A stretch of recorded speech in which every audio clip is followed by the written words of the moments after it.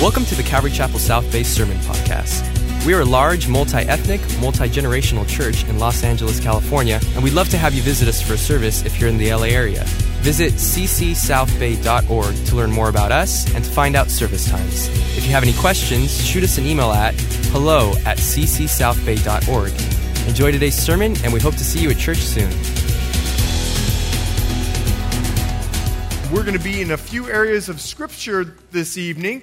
We're going to be in Romans chapter 8. Now, we're going to continue our study in Hebrews. Romans chapter 8, as well as Hebrews chapter 4 and John chapter 4. For those of you that volunteered at VBS, I'm hoping that you've recovered by now. If not, I've got good news. You have a year until it's time to volunteer next year. Amen. My grandson called. They're back in Florida, and he wants to come back to Papa Lowe's house. I love that. But he said, I would love to come. And is VBS next week? And I said, oh, no. You will wait a year before we do that again. It was just such a great, great experience. Excited about tonight. How many of you have ever been stressed out? Anyone ever been stressed out? If someone says hello, you're hello. Have you ever been stressed out? Right? You feel like at any moment you could pop. Does anyone have that understanding in the human plight? Go ahead and raise your hand. Oh, you're going to love this Bible study. I got hope for you tonight. Amen? All right, let's go to the Lord in prayer. Father, we're so grateful for your word. So thankful that we have a chance and an opportunity to dig deep into the book of Hebrews. And that's our prayer tonight. Would you open up the eyes of our understanding? Not only that we would know this, but that we would learn it to live it. Would you just provide for us that grace? Thank you for those that come here on a Thursday night, hungry for your word. Would you bless them for their faith? In Jesus' name, amen. The author of Hebrews has done a great job building his case. He is trying to show us that Jesus is the greatest that this life has to offer. He is better than the greatest of men, even the prophets. He is better than any celestial being, even the angels. He is greater than Moses. Tonight we'll learn he's greater than Joshua. This book is very logical. In fact, every chapter builds off the other, and it's leading us to a crescendo in Hebrews chapter 12, verse 2, where the writer encourages us, fix your eyes on Jesus. Hebrews chapter 12, verse 2, he gets us to this place where he wants us to understand, look to Jesus, the author and finisher of our faith, who for the joy set before him endured the cross, despising the shame, and has sat down at the right hand of the throne of God. Let me tell you something. Though your life may seem crazy, Jesus is still on the throne. Amen? Hebrews chapter 12, verse 2. Now let me tell you what's going on. As a measure of review, this group, they're experiencing great internal conflict. They're stressed out. They're stressed out because of their finals. They are stressed out because of their job. They are stressed out because they've lost their job. They're stressed out because they've lost their family. They're stressed out because they lost their community. They lost their culture. When they got saved, the Jews kicked them out of the synagogue. Kicked them out of their families, disowned them. This group is stressed out. Their families have rejected them. Does anyone know that pain? The government is persecuting them. And though we don't have a persecutory kind of government yet in the United States of America, we see our religious freedoms being ebbed away each and every day. But it still doesn't go to the plight of what these people were facing. Look at Romans chapter 8, verse 35. Romans chapter 8, verse 35. Look at their plight. Who shall separate us from the love of Christ? Look what they were walking through. Shall tribulation, shall distress, or persecution, or famine, or nakedness, or peril, or your head being chopped off by a sword? You have to understand what this group was going through. Paul was giving the current events in Romans chapter 8. He says, as it's written, for your sake we're killed all day long. We are accounted as sheep for the slaughter. This is what Christians thought of themselves as the writer of Hebrews was encouraging them. Yet in all these things we are more than conquerors through him who loved us. For I'm persuaded that neither death nor life, nor angels, nor principalities, nor powers, nor things present, nor thing to come, nor height, nor depth, nor any other created thing shall be able to separate us from the love of God which is in Christ Jesus our Lord. Let the church say, amen. That means you agree. That means if you lose your job, it won't separate you from the love of Christ. If you lose your family, it doesn't separate you from the love of Christ. If you lose your state, it doesn't separate you from the love of Christ. If you lose your freedoms, it doesn't separate you from the love of Christ. That's what he's communicating. These people are stressed out. So the writer is encouraging them, we learned last week, to hold on. Because when you hold on, it's the evidence of the fact that you are saved. He's warning them. Don't allow sin. Don't allow rebellion. Don't allow disappointment. Don't allow unbelief to cause you to drift away, to harden your heart with a lack of faith. No, his desire, and here's our hope for tonight. His desire is that they enter into the abundant life that only Christ can offer. Now, when he speaks of the abundant life that only Christ can offer, he calls it rest. He calls it rest. This is what he refers to as the abundant life. Take a look at Matthew chapter 11, verse 28. It'll be on your screen. Matthew chapter 11. Listen to what Jesus calls out. Come to me, all you who labor and are heavy laden, and I will give you rest. You can have peace with God. Then he says this, take my yoke upon you. This is now, for today. Take my yoke upon you and learn from me. I'm gentle, lowly in heart, and you'll find rest for your souls. For my yoke is easy and my burden is light. Not only is he inviting us to have peace with God, he's also inviting us to have the peace of God. You see, Jesus is inviting people in Matthew 11 to have peace with God.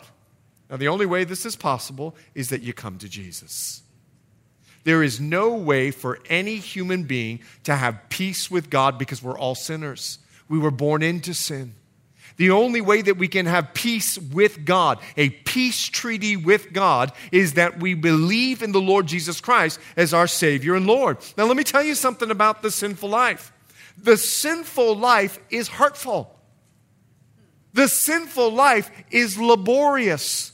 That's why he said, come to me, all you that are heavy laden, all of you that need rest. He says, come to me because the sinful life is laborious and it's heavy laden. How many of you would agree with Scripture that the sinful life is laborious? It's a burden to bear. It's waiting for the next drink or getting to the next high, trying to fulfill something that only Christ can fulfill. Those of us that have come out of the world, we know this to be true.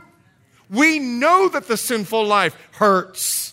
We know what it means to wake up the next morning. We know what it means to walk through life and realize, my goodness, I can't bear this any longer.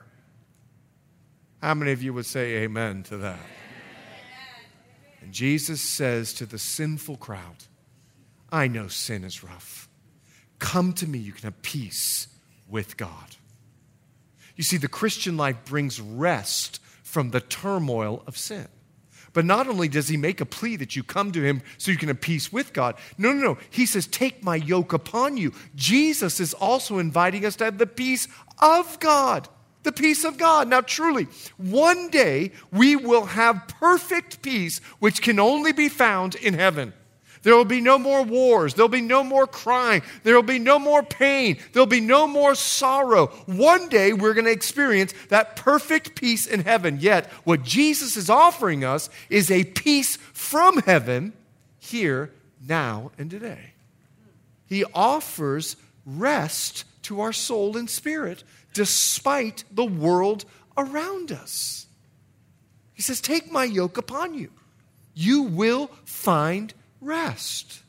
Let's take a look what John says. He records the words of Jesus, and in John chapter 14, he says this in verse 25. These things, Jesus, this is red letters in my Bible, okay? Jesus is speaking, all right?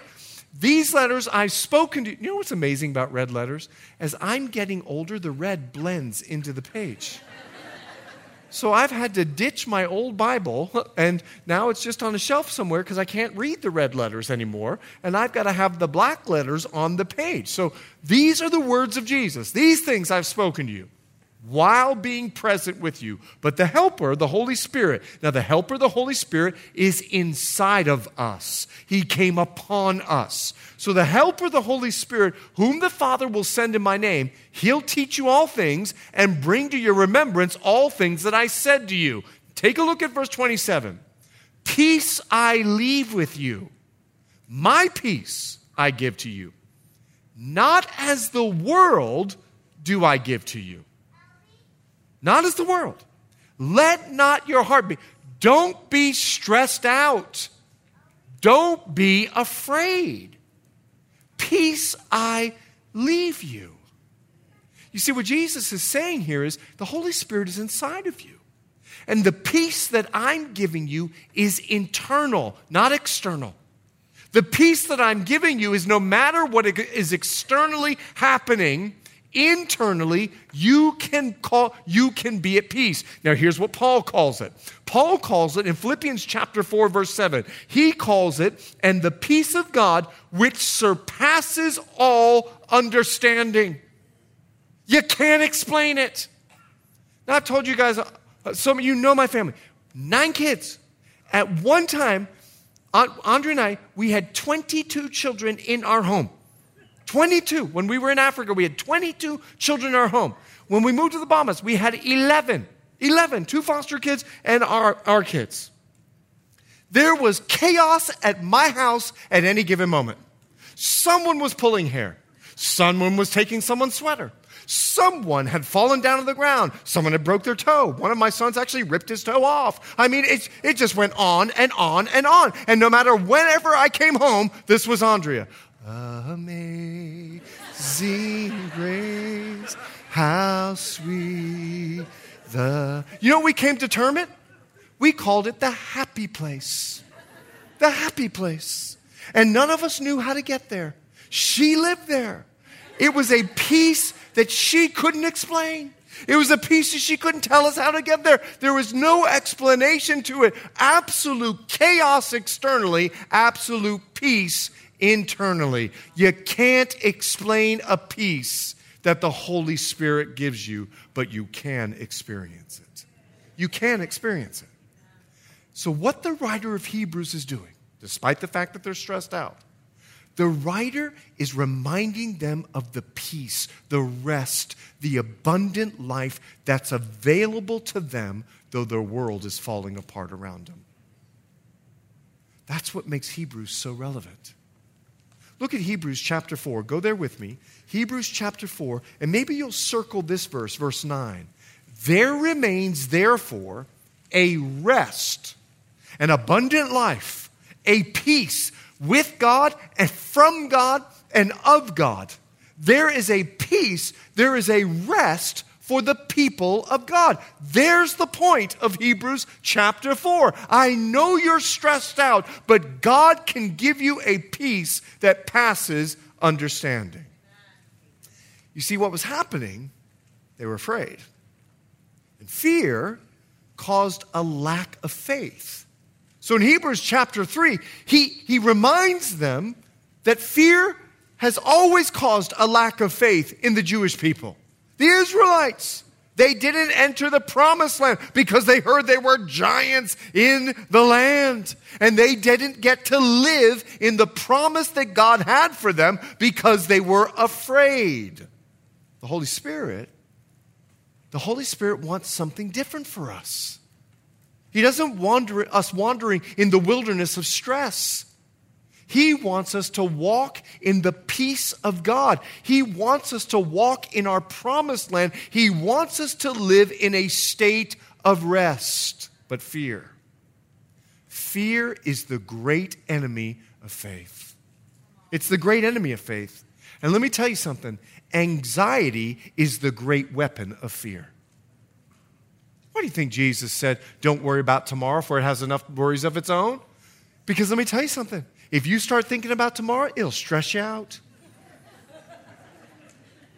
When you start thinking about what you need to accomplish tomorrow morning when you wake up and the amount of kids whose mouths need to get fed, let me tell you something. You'll get stressed out. Just think some of you have already started with a nervous twitch.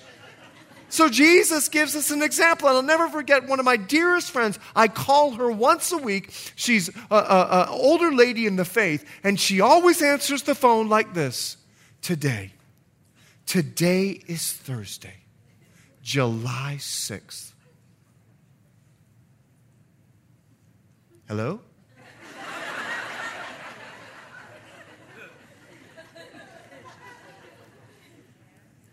And you know when I get stressed out? I say, today is Thursday.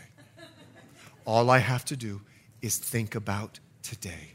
And this is the day that the Lord has made, so I'm going to rejoice and be glad in it. Because let me tell you, anxiety is the great weapon of fear that can wreak havoc in your life. Do you know how many Americans are on antidepressants? Do you know how many Americans are on anti-anxiety medications? Now, I'm not saying if that happens to be you, that there is a huge problem with that. But what I'm trying to communicate is maybe we need to, as I've heard someone say, meditate on the word instead of medicate. And there's an understanding where we should have the opportunity to recognize that anxiety can wreak havoc in our lives. And they're making money off of it. So in Hebrews chapter 4, verse 1, he begins his encouragement. He begins his encouragement to a stressed out crowd. Therefore, since a promise remains of entering his rest, let us fear lest any of you seem to have come short of it. You'll see this on the screen. It'll be there long enough. Maybe you can take a picture or write it down. God's rest is the peace that we have with God that secures our salvation. And the peace that only comes from God because of his Son, Jesus Christ, no matter what we're going through. God can give us a peace with him, and the fruit of that is a peace in this world because of what Jesus Christ did for us. But I need to let you know something. Disobedience can keep us from that rest. There was a difference when I would come home, when my children had a good day and when they had a bad day. When they had a good day, they came running to me. When they had a bad day, I wouldn't see them for about 30 minutes because they knew mom was about to download and dad was going to come in the room. There was no peace in the house because they were disobedient that day. Has God ever spoken something for you to do and you didn't do it? Has God ever said not to do something and you did it? Do you remember how you felt after you did it? Just like Adam and Eve. You ran and hid when God came walking in the house. You know how you feel when you've been disobedient with the Lord? You got the Holy Spirit convicting you, and you can't rest until you confess your sin to the Lord. You see, disobedience causes stress. It keeps us from the rest of God. Let me tell you something else. Doubt keeps us from that rest. And the Lord is prompting you to take a step of faith. He has told you, go on a mission trip. Well, I'm praying about it. That mission trip will come and go before you get an answer from the Lord. He's already spoken to you. He's not going to tell you again. You see, the answer is we are in doubt. And let me tell you what happens when we doubt. There's an unrest in our soul when we're wrestling with God, asking Him, what should I do? What should I not do? Now, there's an amazing thing that happens. When you choose to take a step of faith, it's a relief that you feel. It's a rest that you feel when you finally just trust Him and make the decision, I'm going to take this step of faith. Doubt. He even says, listen, when you're in the middle of a trial in James chapter 1, pray for wisdom. Friend pastor of mine was ministering to an older lady, and she was very, very sick. And he went to the lady, and he said, who she'd been walking with the Lord for years. And she said, I am praying for your healing. And this older lady said to him, the Bible says in James chapter 1, that when you are walking through a trial, you don't pray for healing, you pray for wisdom. So you pray for wisdom for me. You ask God to reveal to me what wisdom I need as I'm walking through this trial. Because as long as God wants me to have this trial, I'll have it for His glory's sake. There's nothing like getting spanked spiritually from an older woman in the faith. Let me tell you something. After 80, you can say whatever you want. Doubt keeps us from that rest. Doubt will keep us from gaining the wisdom of God. And you ever notice people that doubt? The Bible is so true. They are tossed about with every wind and wave of doctrine. They're just tossed about. They're indecisive. They don't know how to move forward. And they are filled with stress and anxiety because they're afraid to make a step of faith. God, will you be there? God, will you help me? I don't know. Let me tell you what else. Disbelief will keep you from the rest of God. This was the issue of the Israelites. They heard the word of God.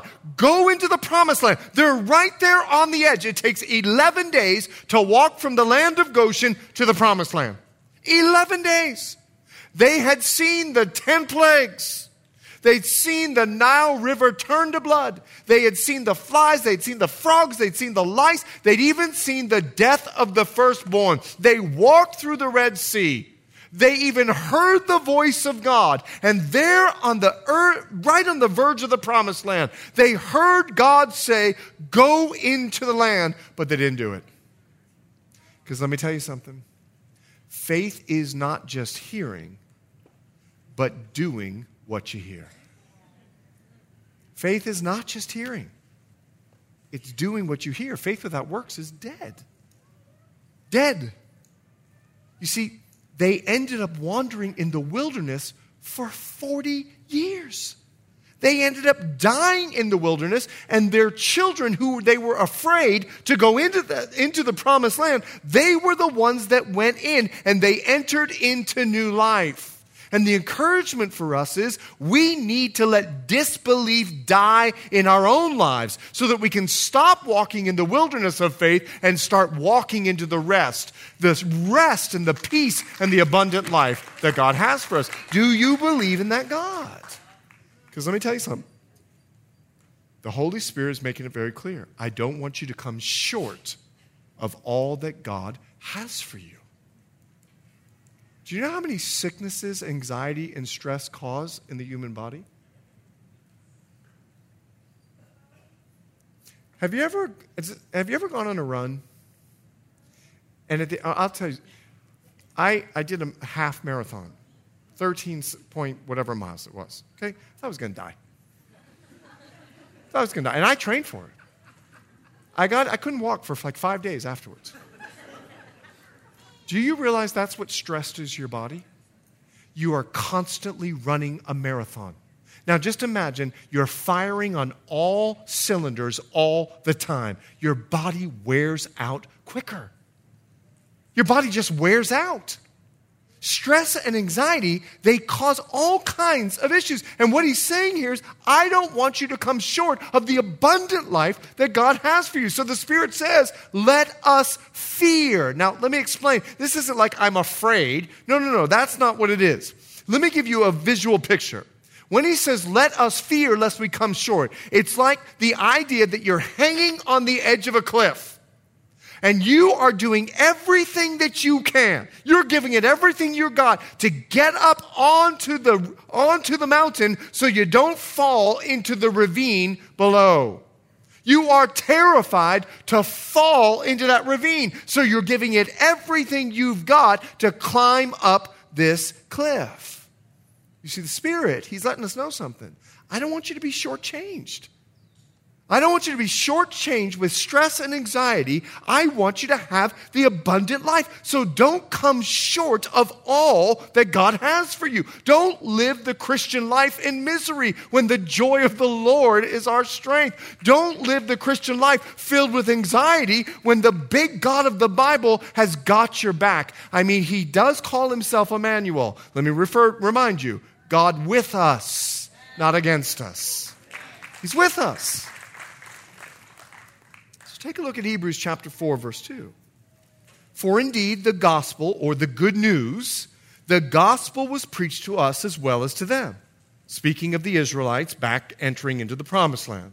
But the word which they heard didn't profit them, not being mixed with faith. Now we've defined faith. Faith is not just hearing, but it's also doing. In those who heard it.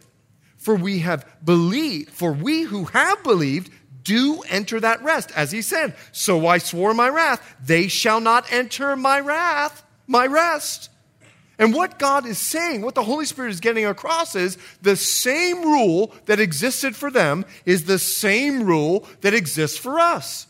You must have faith to enter into the abundant life. They didn't enter into the promised land because they didn't have faith. You won't enter into the promised land of faith, the abundant life, the peace, the rest of God, unless you have faith. So maybe you'll underline verse 3, for we who have believed do enter that rest. He's expressing something here. That it's not simply a measure of hearing the good news. We've got to mix it with faith. And what he's saying is, you can sit under a sermon all day long. You can listen to Christian podcasts all day long. But if you're unkind and angry all the time, it's not mixed with faith. It's just knowledge. There's a difference between knowledge and faith. Knowledge is gaining information. Faith is putting that information into action. It doesn't matter how many sermons you listen to. Let me give you an example. You see, I want you to understand something. I left Fort Lauderdale, Florida. I had been at Calvary Chapel, Fort Lauderdale for almost 28 years. The church was 50 people when my wife and I started going to the church. Now, I'll be very honest. When I saw Andrea on the stage, her blonde hair, blue eyes, Calvary Chapel, I walked in one day, there she was leading worship, and let me tell you something. I left First Baptist of Fort Lauderdale that day, and Calvary Chapel was my new church. So I didn't have the greatest of motivations when I went to that church, but let me tell you, I stayed there for 28 years. The church was 50 people when we started. It grew to 25,000.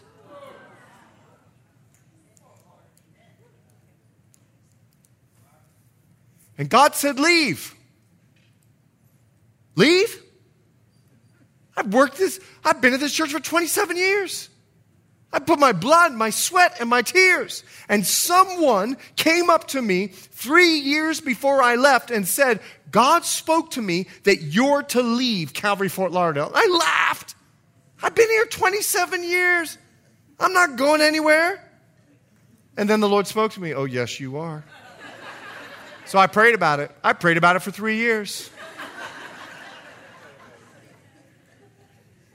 And as I've told you, I left Fort Lauderdale and I came to Calvary Chapel South Bay 8 years ago. And let me tell you what happened. All the pastors were up front. And I was standing up front. And I looked at all the pastors, and all of them had a line of people that were praying with them. I had no line. No one knew me. No one cared about me. No one wanted to pay me any attention. Well, who is that surfer-looking kid up there anyway? Now, this was 8 years ago. I looked much younger than I looked right now. I keep telling my children, this is Emmanuel. All the gray, this is Emmanuel. This is Saturday. And I could go down the list of all my kids, all this gray hair that's come upon me. Now listen, do you know how hard it was for me at 45 years old to leave 28 years of ministry and be in a place of a church of 25,000? And God says leave, and I come to Calvary Chapel South Bay, and none of you want to pray with me. It was sad. And I thought to myself, I have made the biggest mistake of my life. I had no idea 8 years ago when I was standing here that one day I'd be the senior pastor of this church. But God did. God did. Now just imagine if I would still be praying about it at Calvary Chapel, Fort Lauderdale. Who knows who could be your pastor? Pray for that person.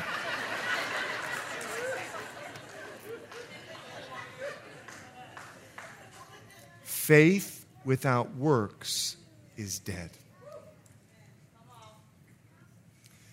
The abundant life is available to those who trust and obey God's word.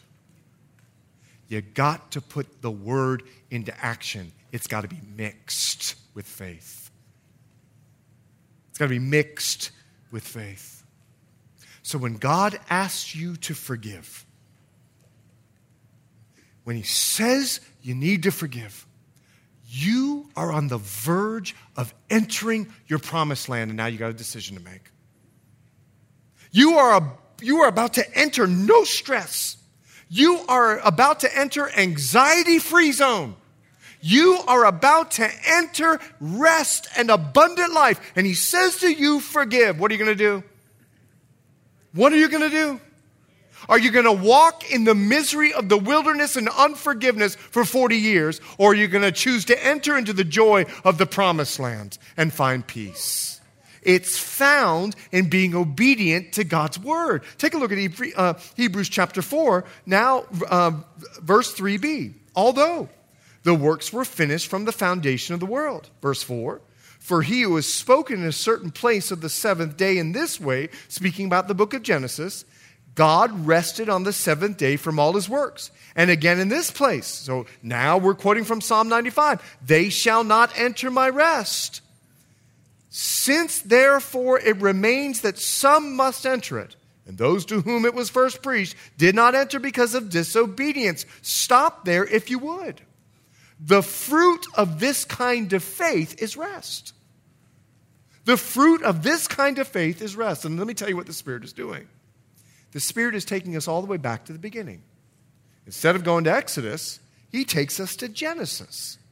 He wants to prove that there's a rest that remains for the people of God. That's his whole point.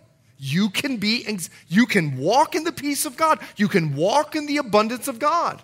And it's important to note that he's using God's word, faith, to prove every point. First, he took us to Exodus. Then he took us to Psalm 95. Today, if you hear his voice, don't harden your hearts. Now he's taking us to the book of Genesis. There's quotations. He's using the word of God because the word of God, the Bible says, faith comes by hearing and hearing of the word of God. So the Spirit takes us all the way back to the book of Genesis. Now let me explain. On day 6, Adam was created. On day 7, God rested. Do you know what that meant for Adam? It meant Eden. I want you to think about this for just a moment. God is hanging out with Adam. Think about what it meant for Adam for God to rest. He and Eve are running around the garden, doing what we don't know, but they had a lot of children.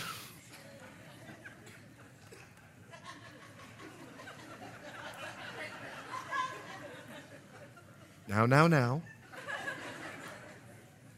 There they are, in the rest of God. God would walk in the cool of the day. Adam, the cool of the day. Not the stress of the day. Not the heat of the day. That's not what the Bible says. He walked in the cool of the day. And you have communion, connection, conversation with God.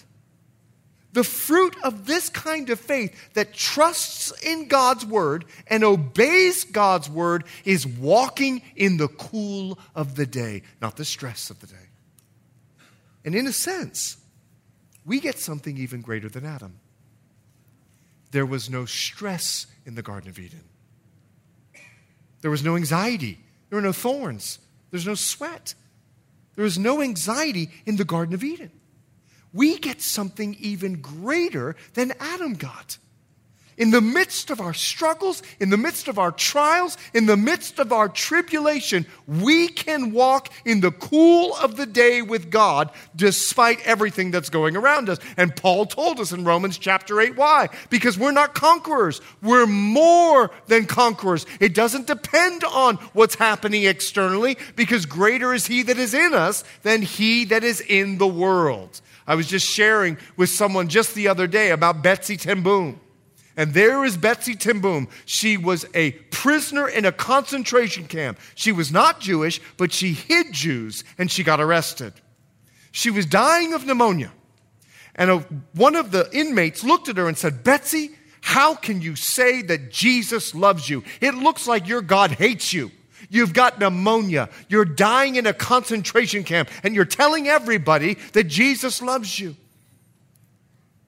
And Corey, the sister, she looks at Betsy and she goes, "Well, she's kind of right." But Betsy, she said this, "You look around you, and that's why you ask me. But I say, greater is he that is in me than he that is around me." She was walking in the cool of the day. It didn't matter.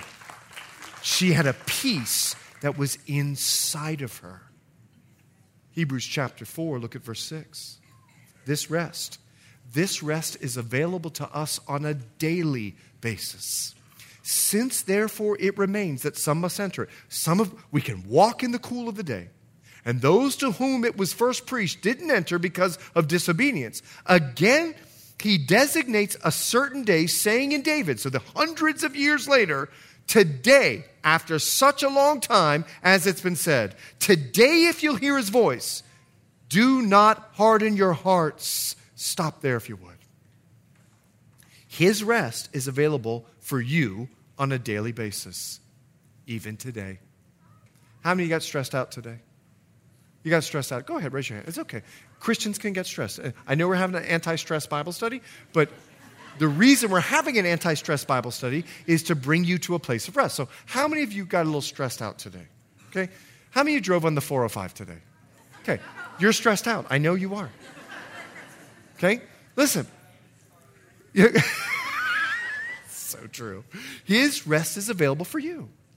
Hundreds of years beyond the time that the Jews were entering the promised land, David says in Psalm 95, today there's a rest for you. In other words, what the Holy Spirit is getting across, since it was available for David beyond the entering of the promised land, the Spirit is making clear that the rest is still available for you today. There's a rest that remains when you choose to have faith and be obedient. The rest is available for you today, and it's available for you tomorrow. It's available for you the next day. We can be sure to have this rest from God as we choose to put faith into action. And let me tell you about the rest of God. There's no regret. There's rest. There's no problem. There's peace. There's no day after. There's delight. You see, with the rest of God, it's available for you right now. So he encourages us. Look at Hebrews chapter 4. Look what he encourages us to do, verse 8. For if Joshua had given them rest, then he wouldn't have afterwards spoken of another day. In other words, if Joshua was the one that gave rest, then why would David say that today you can have it? Verse 9. There remains therefore a rest for the people of God. For he who has entered his rest has himself also ceased from his works, as God did from his. Let us therefore, verse 11, be diligent to enter that rest, lest anyone fall according to the same example of disobedience. Church, let me let you know what the encouragement is. What he's trying to get across to the Hebrews of that time, and what the Spirit is trying to get across to us, whatever it takes, be diligent to enter that rest. If it means you got to forgive, get into that rest. If it means you got to go the second mile, get into that rest. If it means you got to turn the other cheek, get into that rest. If it means you got to be kind when you feel mean, get into that rest. Because all of the everything else will create stress and anxiety in your life. And he gives us 3 reasons why we should be diligent to get into that rest. And the first example he uses is Joshua. Look at verse 8. For if Joshua, I'll tell you about Joshua. Moses had the get out of Egypt, get through the wilderness ministry. That was the name of his church. Get out, get through church. That was the name of his church. Joshua had the divide and conquer ministry. Which ministry you want? Which ministry? How do you want to live your life? Get out and get through it. Or do you want the divide and conquer? You see, Joshua represents victorious faith. Joshua didn't give the rest of God. He didn't give the rest of God. He's a type of Jesus in the Old Testament. In fact, I don't know if you know this. Jesus means Joshua in the Hebrew text. Jesus is just the Greek of the Hebrew word Joshua. In this light, Jesus is our Joshua who's trying to take us into the promised land. Are we going to listen to him? Or are we going to be like the children of Israel where Joshua goes, no, God said it. We need to go into the promised land. I'm not going to forgive. I'm not going to be kind. I'm not going to turn the other cheek. I'm not going to go the second mile. Jesus, I'm not going to listen to you. You can do that. Or you can choose to be like Joshua. Joshua chose to listen to the word of God and trust the word of God. And he walked into the promised land. And let me tell you something. He brought the enemy down. Joshua was given the strategy of God to be victorious in the promised land. Do you remember Jericho? Hey, Joshua. Angel of the Lord shows up. Joshua goes, and who are you? This is Chet English. This is the Chet version of the Bible. But he goes, the angel of the Lord shows up, and Joshua goes, and who are you? Do you know who I am? I'm Joshua. Joshua. And the angel of the Lord goes, I'm the captain of the host of the heavenly army. Joshua goes, I'm sorry.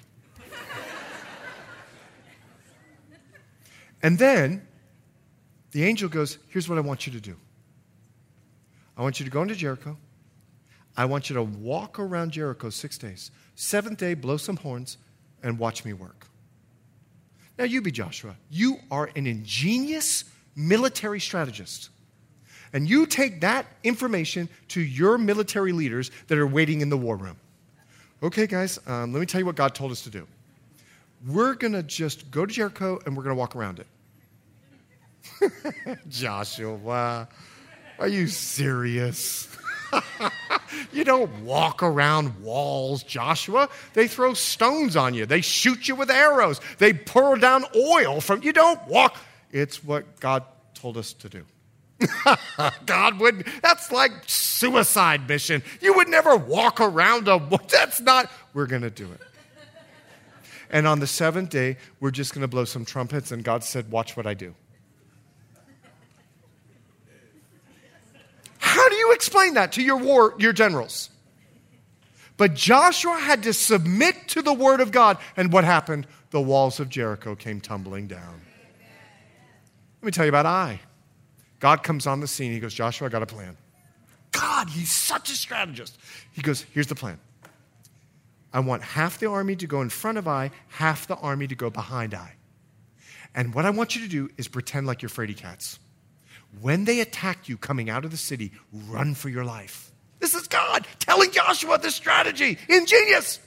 And he says, when you start running, the army that's in the back of Ai, they're going to attack. When you see the smoke going up, know I've given it to you. Now turn around, face the army that you're running from, and take Ai. And guess what? Joshua submitted to the word of God, and guess what? Ai came tumbling down. God gave victory. It may seem ridiculous. It may seem strange. It may seem, Lord, what are you talking about? But when you choose to be obedient, he gives victory. Because let me tell you something about our faith. Our faith is victory. This is the victory that overcomes the world. Our faith, when we listen to God and do what he says, he leads us into victory. But he uses another example. Take a look, Joshua chapter 8, verse 9. There remains therefore a rest for the people of God. For he who has entered his rest has him also ceased from his works as God did from his. He's speaking about the Sabbath. Now, let me tell you about the Sabbath. The Sabbath is a refreshing, restoring, renewing faith. How many of you want to feel refreshed? Restored? I don't know about you, but I'm tired all the time. I wake up from 8 hours of sleep. I'm tired. How many want to wake up and go, whoa, I feel like this. Remember the $6 million man? By the way, I just saw him. He does not look like the $6 million man anymore. He's like 80 years old. He looks like the $5 man. So no matter the surgeries you get, you will look like him one day. Refreshing, restoring. I don't know if you watch Fox News, and I'm not making a plug for Fox News, but Governor Huckabee. He's always selling this thing called Relaxium. And they have this, if you take Relaxium, you'll have, I'm not advertising for it. This is not a shameless commercial for it. I'm making no profit on Relaxium. But it's amazing to me, they put a couple on. He started taking this. Our marriage is different. Now that he's getting 8 hours of sleep, we just feel so refreshed and renewed. I want that. And God says, I offer it. I offer it. I offer it for you. There remains a rest for the people of God. Now, I need to let you know something about the children of Israel. They were slaves for over 400 years. And God says in the great 10 commandments, you get a day off a week. Do you think they went like this? Are you serious? I got to rest once a week? They hadn't had a day off for 430 years. And we look at the 10 commandments like, you got to do this. When they heard that they got a day off a week, let me tell you something. There was a Jewish party going on. Slaves for 430 years, and I get a day off a week. Not just that. You get 7 holidays. I get 7 free PTO days. I get a holiday, I get Passover, I get Pentecost, I get to eat whatever I want. Are you kidding me? This was not the law. God was giving them rest. And listen to this. Every 7th year, all their credit cards were paid off. Now, if I had to say next year is the year of Jubilee and the church is paying off all your credit cards, what would you do? You'd spend every dollar you had at Macy's. You couldn't wait for that time to come. Now, that's not going to happen at Calvary Chapel South Bay. Be responsible and don't live on credit. Now, here's the deal. Can you imagine? They were then told every 7th year, the year of Jubilee, you get the whole year off. What? This is the rest that's available. Because let me tell you something about the Sabbath. It's Mark chapter 2, verse 27. The Bible says this in Mark chapter 2, verse 27. The Sabbath was made for man, and not man for the Sabbath. He wants us to be refreshed. He wants us to be restored. He wants us to be renewed. And it happens when we're obedient to His word. And I know you might be nervous about choosing to be obedient, and you're wondering in and of yourself, how will this refresh me? Just be obedient. Because the Jews were freed from the law. And the Bible says in Ephesians chapter 2, verse 8 and 9, for by grace you've been saved through faith. Imagine if in all of your backyards you had a little sheep pen, and every time you came to Calvary Chapel South Bay, you had to bring a sheep. We slaughtered it before you walked in. Gross. Gross. Imagine if every time someone got saved, we had a little circumcision room over to the left. God bless you.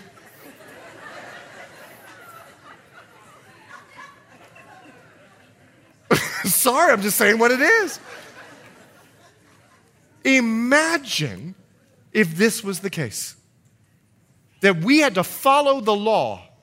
He says, no, for by grace you've been saved through faith. And then he gives one last reason. Would you take a look? He said in verse 10, for he who has entered his rest has himself also ceased from his works, as God did from his. Mark Twain said it. I'm going to quote it. Choose a job you love doing, and you'll never have to work a day in your life. Choose a job you love doing. You'll never feel like you work a day in your life. In verse 10, we need to understand the rest that God lives in. Go with me to John chapter 4. John chapter 4, look at verse 6. John chapter 4, verse 6, take a look. Jesus is in the Samaritan village, and Jacob's well was there. Jesus, therefore, take a look, being wearied. The Gospel of John presents to us a very emotional Jesus. He was angered. He was joyful. He was wearied. Jesus was wearied. He was tired. He was wiped out, and he ends up ministering to this woman. Now, we know the story. She runs back to the Samaritan village, and as she runs away, take a look at now John chapter 4. We'll pick it up in verse 27. And at this point, his disciples came, and they marveled that he talked with a woman. Can you imagine the conversation going on? Do you remember that book, Da Vinci Code? Never mind. And they marveled. What do you... but yet no one said, what do you seek, or why are you talking with her? The woman then left her water pot, went her way into the city, and said to the men, come see the man who told me all things I ever did. Could this be the Christ? And they went out of the city and came to him. In the meantime, as though they're waiting for the crowd to come, his disciples urged him, saying, Rabbi, eat. But he says to them, I have a food to eat of which you don't know. I've been energized. I've been energized by the work of God. Therefore, disciples said to one another, has anyone brought him anything to eat? Someone slipping him an in and out somewhere before the time we came out? So Jesus said to him, my food is to do the will of him who sent me and to finish his work. Choose a job you love doing, you'll never work a day in your life, even when you're weary. John chapter 5, flip over a page, look at verse 9. John chapter 5, look at verse 9. Jesus is in the middle of an argument with the Pharisees. He's not arguing, they're trying to get him. And he has healed a man on the pool of Bethesda on the day of the Sabbath. And immediately, verse 9, the man was made well, took up his bed and walked. And that day was the Sabbath. The Jews therefore said to him, who was cured, it is the Sabbath. It's not lawful for you to carry your bed. They couldn't even be happy for the guy. Hasn't walked in 38 years. He who made me well said, take up your bed and walk. Verse 12. Then they asked him, who is the man who said to you, take up your bed and walk? But the one who was healed didn't know who it was, for Jesus had withdrawn, a multitude being in that place. And afterward Jesus found him in the temple and said to him, see, you've been made well. Sin no more, lest a worse thing come upon you. So the man departed, and he told on Jesus. He told the Jews it was Jesus who made him well. For this reason, the Jews persecuted Jesus and sought to kill him. Blows my mind. He just healed a man, so I want to kill you. Because he'd done these things on the Sabbath. But Jesus answered them and said, my Father has been working until now, and I have been working. Choose a job you love doing, you'll never work a day in your life. You got to understand what the rest of God is. The rest, those that have found the rest of God have never worked so hard in their life. You see, after the creation, God rested. He rested by doing the work that he loves to do. Hanging out with Adam. Communion, conversation. Do you realize if God stopped working, the sun would just drop on the earth? He holds everything together. And in like manner, listen, gang, we've been made a new creation. By the work that Jesus did on the cross, we've been made a new creation. So don't grow weary in doing good. VBS should refresh us. We change children's life. You see, that's why Paul, the great apostle Paul, he loved what he did. And he wrote the church in Galatia and he said this, don't grow weary in doing good, because when we do the work of God, it's like we've never worked a day in our life. So he gives us these three reasons. And let me tell you, victory is so much better than anxiety. Being refreshed is so much better than being terrified. This is what the rest of God offers. And he says, be diligent to enter into it. He doesn't want us to fall short of all that God has for us. Imagine if there's a list in heaven when you die. Well, here's everything you missed out on. You missed out on this. You missed out on this. You missed out on this. You missed out on this. You missed out on this because you chose not to listen. Now, I'm sure there is not. If I was God, there would be a list. Trust me, when you came to heaven, I would remind you. But I'm sure there's not a list. Imagine if there was. So how do I keep from falling and stay in the fullness? I want to close with this. Take a look at Hebrews chapter 4, verse 12. Hebrews chapter 4, go back there with me in verse 12. How do I keep in the fullness and to keep myself from falling? For the word of God is living and powerful. It's sharper than any two-edged sword, piercing even to the division of soul and spirit, of joints and marrow. It's a discerner of thoughts and intents of the heart. And there is no creature hidden from his sight, but all things are naked and open to the eyes of him to whom we must give an account. The writer says, why cut yourself short? I know there's stress around you, but there doesn't have to be stress within you. And God knows us better than we know ourselves. He knows exactly what to say to us. He knows exactly the best plan for us to live in the abundant life. He knows where we will be fulfilled, and he knows it requires faith. Church, I was going to be a medical doctor, but God knows I didn't. I'm afraid of blood. Can you imagine coming to my emergency room? Oh, gosh. Imagine. Can you please help me? Oh, give me a second. So God knew what was best for me, closed the door, and I'm a pastor because he knows me better than I know myself. And he says, listen, we're not only does God know you, we've got a responsibility to give an account to him. And just like the children of Israel, we're responsible for what God tells us to do. So if you're a husband, he's got a word for you. Love your wife. If you're a wife, he's got a word for you. Respect your husband. You're accountable to it. If you're a child, he's got a word for you. Honor your father and your mother. If you're an employee, he's got a word for you. Work is unto the Lord. In every aspect of life, he's got a word for you. And we're accountable to God for his word. And let me tell you about the word. The word of God is living and powerful. It's a two-edged sword. There's grace and there's truth. It divides soul and spirit. It divides what we feel and what faith is all about. He knows what you're thinking. He knows the motive of your heart. The word of God is living and powerful.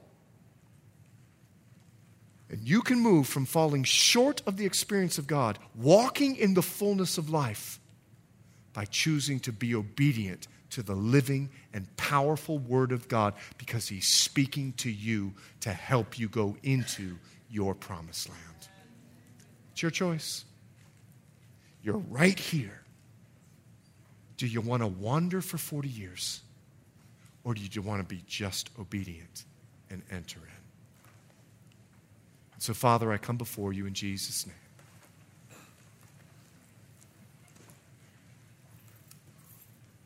I think if we're all honest, Lord, there are areas in our life that we've been wandering in the wilderness. If that's you tonight, you need to repent. Would you just humbly, quietly in your heart, just raise your hand and say, I've been in the wilderness a long time. I need to confess that to the Lord. Just raise your hand. I want to pray for you. Just raise your hand. You're not walking. You're stressed out. You're filled with anxiety. There's a rest that remains. And so, Lord, with these hands lifted high, these are hands of surrender. We surrender.